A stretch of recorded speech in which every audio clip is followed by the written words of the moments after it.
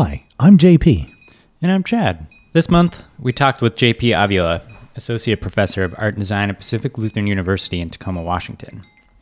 JP talked about the importance of narrative as a basic principle of design, distilling information as a currency of the future, and the struggle of staying in the moment versus chasing the next carrot.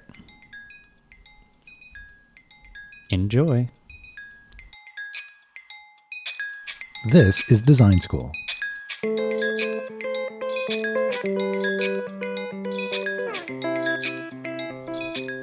Welcome to This is Design School. This month we have a special meta episode for you. My name is Chad Hall, and today I will be solo interviewing today, and I'll be interviewing my colleague JP Avila, who normally co-hosts on the show with me. Hello.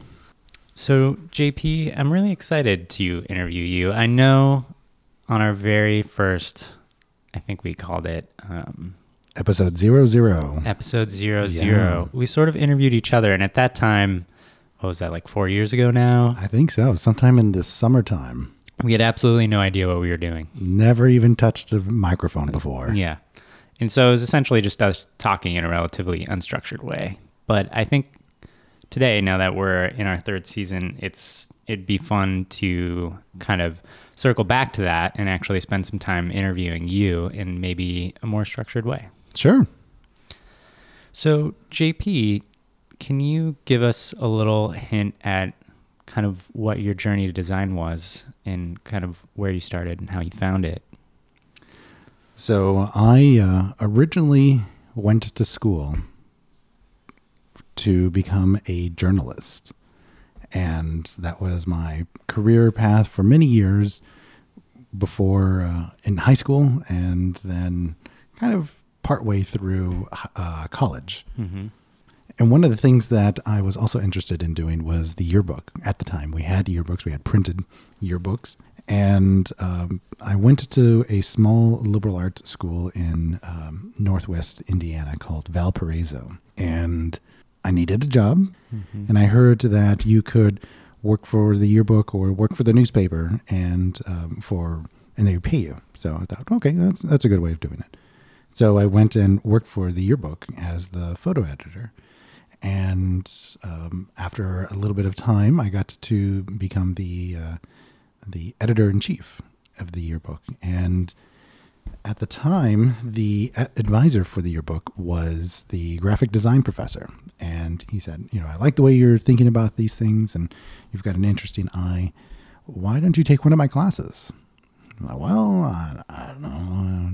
I think I was okay. Fine. Yeah, why not? I need the credits. So I took one of his classes, and being the cocky 19-year-old that we all are at that age, I decided to take an advanced level design class.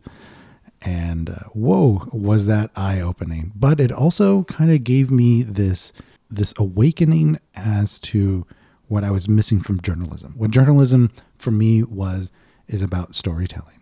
It's about having a complete understanding of the way that a beginning, middle, and end happens with facts and with details and really drawing a picture. Now, all of that I just said is in relation also to, I would say, graphic design, which combines visual imagery, visual narratives, and combines them all together.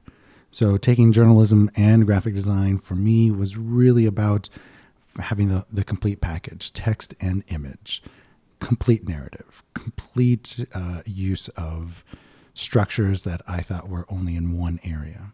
So I really fell in love with it, and I didn't look back after that. Was it something about more about involving more senses? Probably. I think it was very much a visual sense. The things that I could not get across in text, I could certainly get across in imagery. Yeah. Or the combination of the two made much more sense. Mm-hmm. Especially typography and imagery combined together really was wickedly wild. Mm-hmm. And even to this day, I think that's the way I kind of teach my classes, and that's the way that I approach design still is about narrative. Mm-hmm. So after that, I went to, I worked for a bit, had a little studio, and then went back to grad school. I was missing the classroom. I was missing the camaraderie, like you and I are sitting across from each other and we chit-chat about design. And that was important. That was something that I often missed, especially in large groups.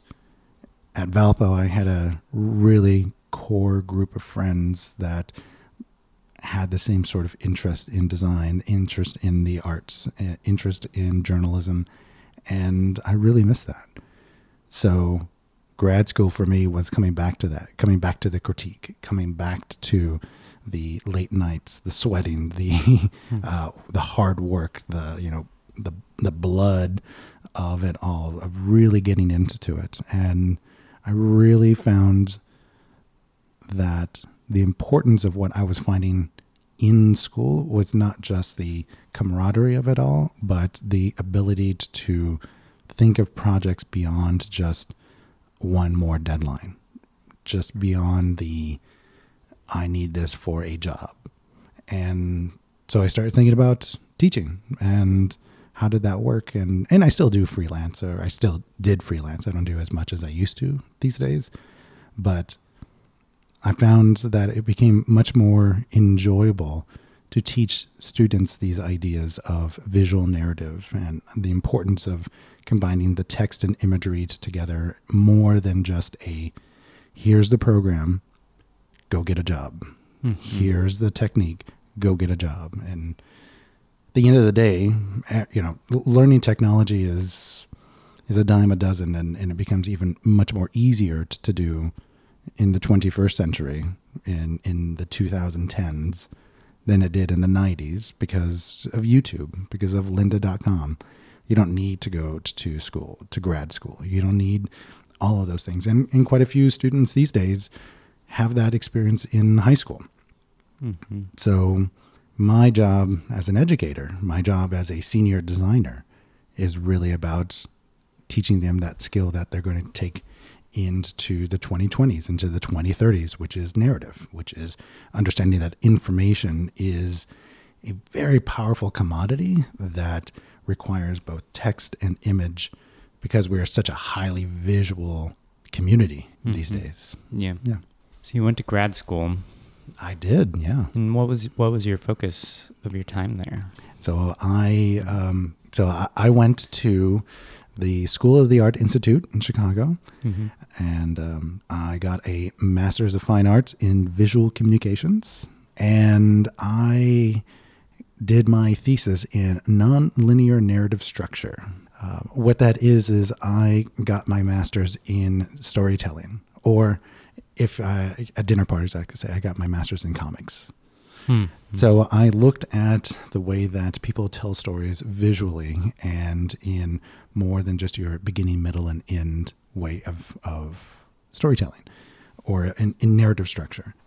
And what that does is, especially for design or for any type of work in visual communication, it's how do you get the point across? How do you get the narrative across? How do you get the story across? More than just giving them the introduction, the middle part, and the end part. How do you mix it up? Or how do you give them the plot at the end? How do you give them the introduction in the middle, and so forth? It's very important, especially as we think about the way that narrative online, narrative in the interactive web sense is very nonlinear. I can jump in through a search engine deep into a website without actually seeing the introduction of it. That kind of work definitely has helped over the last 20 years. So then how did that evolve into the work you did for your thesis? I remember it was a very kind of personal-based project that you did. It was, yeah. So I did I have a really good friend from Valpo named Liz Werfel, who is actually a professor now at Valpo. And she was coming back from the Peace Corps, and we were chit-chatting about projects that we would love to work on and showing her what I was doing. She was thinking about going back to grad school, and we came up with some ideas. It was roughly about the midst of the Iraq War at the time. And so we were looking at different stories that were being told about the Iraqis as well as the Americans and the war itself. And so we came across an organization that was doing relief efforts for the Iraqis and had been in the Middle East for several years, especially since the Gulf War, and had all of these stories about how the experiences were happening. And what we were interested in exploring was more than just here's the American side of the war, or here is the better side of the war. What we wanted to explore was that there is no good, there is no bad, there is no neutral. There is just what happens. How do you tell the story through the facts, especially when you're not the one that is in the story, right? So it's not my personal story, but I'm trying to convey that story through the lens of 2-3 other people. Looking at storytelling more than just a perspective of I have the right opinion because I'm the one telling the story, or I want to tell your side of things through your lenses is, I'm doing air quotes there, is problematic because you're still trying to build from your own perspective. And so how do you dissect that into the minute pieces that make sense through those moments? And so it was a form of storytelling that was very much about pieces, not so much just about in the beginning, in the middle, and then in conclusion of it. It's fragments of it, which then I tried to take into to use in a variety of different ways and throughout the last couple of years of work when I was still doing those types of pieces, and hopefully continue on with that. I try to instill that into students these days, that importance of narrative is a fragmented piece that we are trying to, maybe if you think of it as a string, you're trying to pull that string and realize that string is bringing everything with it. You know, if there was stuff on a line, it's bringing everything down with it. It's up to you to how much do you pull that string and bring it all with you, or just little fragments of it into it. Do you ever want to go back? Oh yeah, all the time. I have tinkered with the idea of going back for a PhD. There's not a lot of PhDs in my area of study. I think about it often. I think, am I still relevant? Am I in design or in teaching or in my interest areas, or do I need to do stuff? And of course, the meta answer is yes, you should always be doing stuff. You should always be learning something new. And I think I am, but am I doing it fast enough? I'm the type of person that I finish a project, and before I hit submit to that project being done, I'm already thinking, so what else can I do after this? What's that moment? There's no breather to think back, the postmortem of, okay, here's what I learned, here's how I did it, here's what I would learn or do differently for the next project. It's hit submit. Okay, I'm already starting the new project now. What's the next carrot? Yes. Yes. I love carrots. What's the next carrot? I mean, you've been teaching. I mean, you're still pretty young, but yet you've been teaching for over a decade. Yeah, going on 14 years now. Yeah, almost a decade and a half. And, I mean, how is that? Well, maybe we shouldn't jump ahead quite yet. Maybe we should talk about the teaching first. No, I'm fine. Let's just keep going. Well, I mean, when you first started teaching, you had quite the reputation. Did I? Oh, yeah. And what was that reputation, Chad? You know what that reputation. Oh yeah, is. yeah. You were difficult. Soft and gentle. Soft and gentle in moments. When needed. In moments. I would say soft and gentle outside of the classroom, one-on-one, when people needed pick-me-ups. Once I have broken them, then I came back to support them. Is that what you're saying? Yeah. Okay. So did you, before you started taking my classes, did you already know my reputation? Oh, no, I had no idea who Oh, you okay. were. Yeah. Yeah. But your approach to teaching, I think, was very different than anyone else I had ever learned from. Yeah. I think you were approaching teaching your classes more that, like, you were expecting that we were almost like graduate students of the experience you had, was very fresh for you Yeah. at the time. Yeah, definitely. And you had high expectations. You were expecting us to do things on our own outside of class and not be spoon-fed. You kind of set a high expectation for the work and kind of the level we were supposed to achieve. What was your driving factor behind that? I felt that at the time, you were right, that I was fresh in my mind of here's the grad school experience, and made me feel like, I wonder if I could do more with them. I wonder if I gave them the push, if they could rise to that challenge. And I always thought to myself, why not prepare them for grad school? Why not prepare them for a life of curiosity the way that I would like to have had that undergraduate experience? And so I think that's how I approached it, especially at the beginning, was here is what I did in grad school. Let's do a slightly diluted version of that so that way you can survive. And here you go. Let's get started. And here's the expectation that you're here to learn. And so therefore, let's start learning. But on the flip side of feeling a little bit behind on skills, what I felt miles ahead of was how to think. And how did you survive? Oh, it was painful. Yeah. Painful to learn the technology, or painful to be in that mindset of you're technologically behind, but you're intellectually ahead? Well, being intellectually ahead and then going into an entry-level position is a hard place to be. Yeah.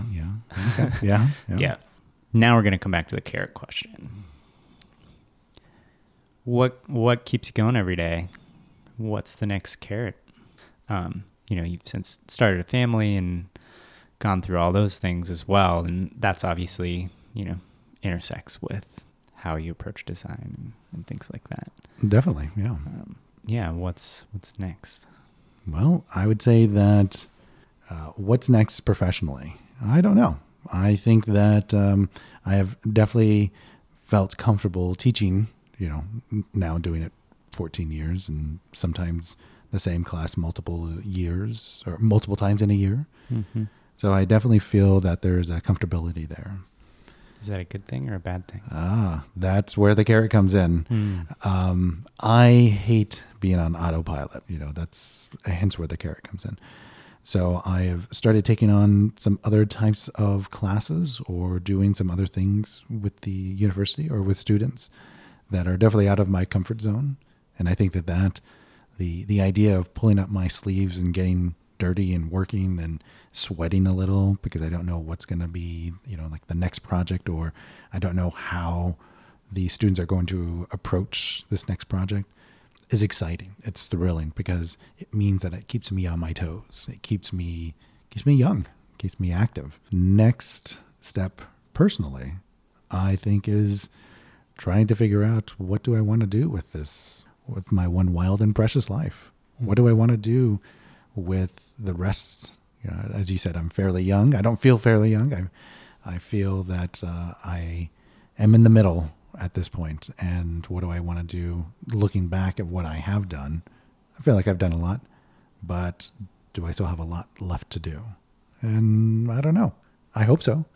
I really do. I can continue teaching, and I think that I would still be good at it. But is that really where I am now? I don't know. I want to continue to help students. I still want to be very active. I think I want to be more active in my community. I sit on a couple of boards. I'm hopefully, cross our fingers, going to be sitting on another board that I'm really excited about. I have a lot of different causes that I'm involved in, and probably the biggest cause that I'm involved in is my family. My daughter is still fairly young and is impressionable. And in fact, she just told me the other night when we were working on something, and I left her after we were doing the sketches, and I said, you continue that. I'm going to work on some emails and some other things that I was working on for a type class. And she had said, I want to be a designer when I grow up. I'm like, oh, really? And there was that moment of, do I make a joke, because I'm a big joker, especially with her, about being a designer, following in my footsteps, or do I give her that moment of encouragement and insight of, if you want to do it, here you go. And I gave her the encouragement instead. And I said, I think you can do it. I think you can certainly do this, but you should be able to know that you're doing this for yourself, not for me.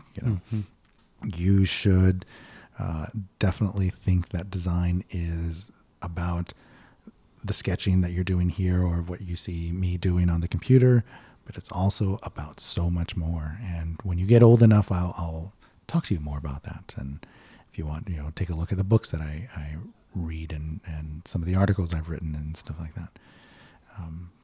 So she kind of took it, I think, maybe with a grain of salt, but hopefully I have set the kernel of her future of moving forward with that. So I feel that personally, that's my carrot now, is my daughter. And I kind of have far gone the idea that this is really about me anymore, that it's not hoping for a lifetime achievement award. It's hoping for the glam and glory of design, admiration and stuff like that. I think especially in 2018 in the US, it is really about teaching my daughter the rights from wrongs. It's teaching her the knowledge that she needs, the mindset of how to be a strong, independent Latina in the 21st century, how the importance of education is not just a luxury anymore, it is a necessity. The importance of design education, whether she becomes a designer, a doctor, a lawyer, an accountant, a stay-at-home mom, a family member, whatever it is that she wants to do, is equally important to understanding the way that we deal with technology and deal with information. And hopefully that will influence someone else as well. If your daughter does become a designer, when she's gone to undergrad or if she goes to school, when she enters the world as a designer, what do you think will be different about the field at that time?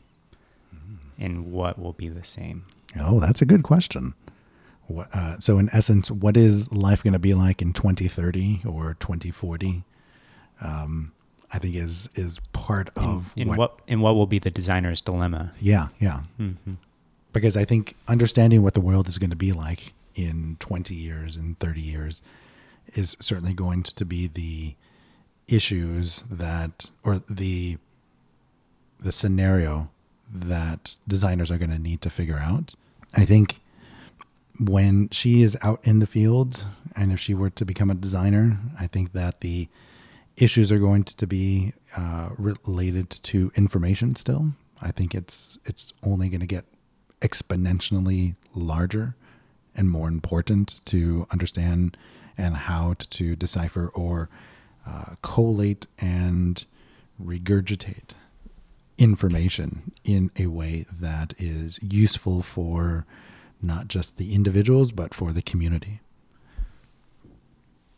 I think we'll probably have a resource problem, and information is going to be a currency as much as any sort of resource: water, minerals, food, and so forth. And I think that being a information advocate or let's use the word knowledge, a knowledge advocate or a knowledge buyer and seller or creator is going to be one of the things that she'll have to deal with, and that the rest of us will probably have to deal with in one shape or form. I think being a younger designer in the future is going to be a process that is what we do as senior designers now. There's going to be this expectation that you know so much coming out that you're just running. I think that's going to be faster and faster as we move forward. I think that's a good telling, because I often worry about that, especially even right now. Being a print designer, being a 2D print designer, am I doing a disservice by teaching students who will touch print design a little less each year, as opposed to being an interactive designer or a UX designer? And I come back to the thought that my form of design, my form of visual communication, is about narrative. And it's never been about technology, and it's always been about the stories that we tell, the lives that we live, and the experiences that we have. And I think that that is broadly applicable regardless of the medium.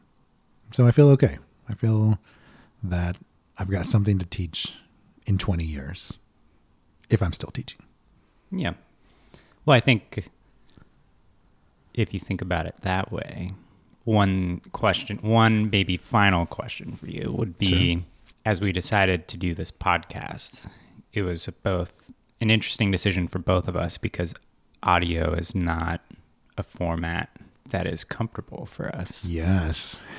So when we think of different mediums to work in, what have you learned from working in audio that using that lens, I guess? Mm-hmm. Well, I have found that my secret passion is definitely audio. I may not be good at it. I'm not a musician. I am definitely not a singer. I don't think I have the voice for it. But but I have found that thinking of the audio space that we envelop our lives in is so fascinating. Now, we are here in Seattle. So we're in the Fremont area, and I'm looking outside these windows, and there is so much activity that's going on. Mm-hmm. And so I listened to our recordings, and I hear all the background noises. I hear all of the little idiosyncratics. I hear the breathing and the ums and the who has wet lips, or, you know, who has a mouthful of something, like they have gum that they're chewing, but they're trying not to chew it. I hear every little bit, but now I'm much more conscious of all the other noises that are happening around me. And that has... In your daily life? In my daily life, yeah. And that has made me much more conscious of all the other little details that are going on in my daily life.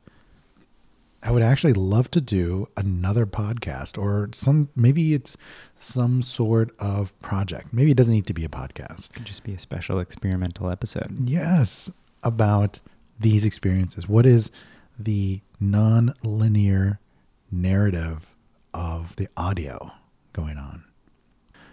Or maybe, you know what I'm going to do? I'm going to throw it out to the audience. Those of you that are listening, would you like to hear that?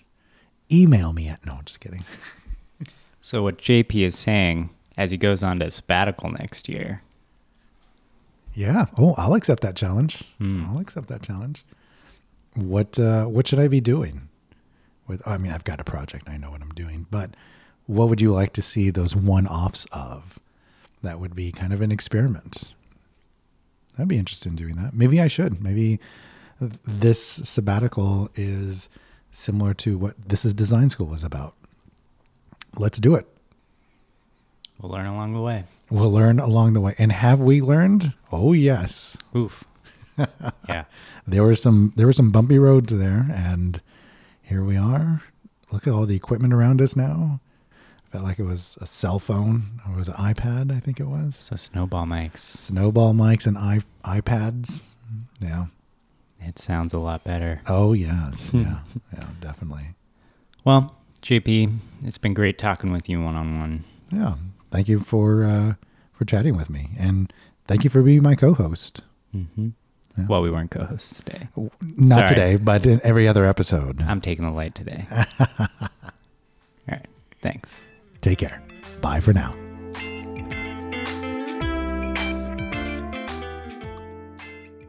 This is Design School is recorded in the field where design happens. The intro music for This is Design School is Electronic Nostalgic, composed by Paul Tyan and published under the Creative Commons on SoundCloud. Continue the conversation by contacting us on Twitter. JP tweets at JPAvila. And Chad tweets at Chad P. Hall. You can follow the show at TIDS Podcast. Get more info on the podcast and subscribe to our newsletter by visiting us at thisisdesign.school. Help spread the word by rating and reviewing us on Apple Podcasts, Google Music, and Stitcher. And share us with your designer friends. Bye for now.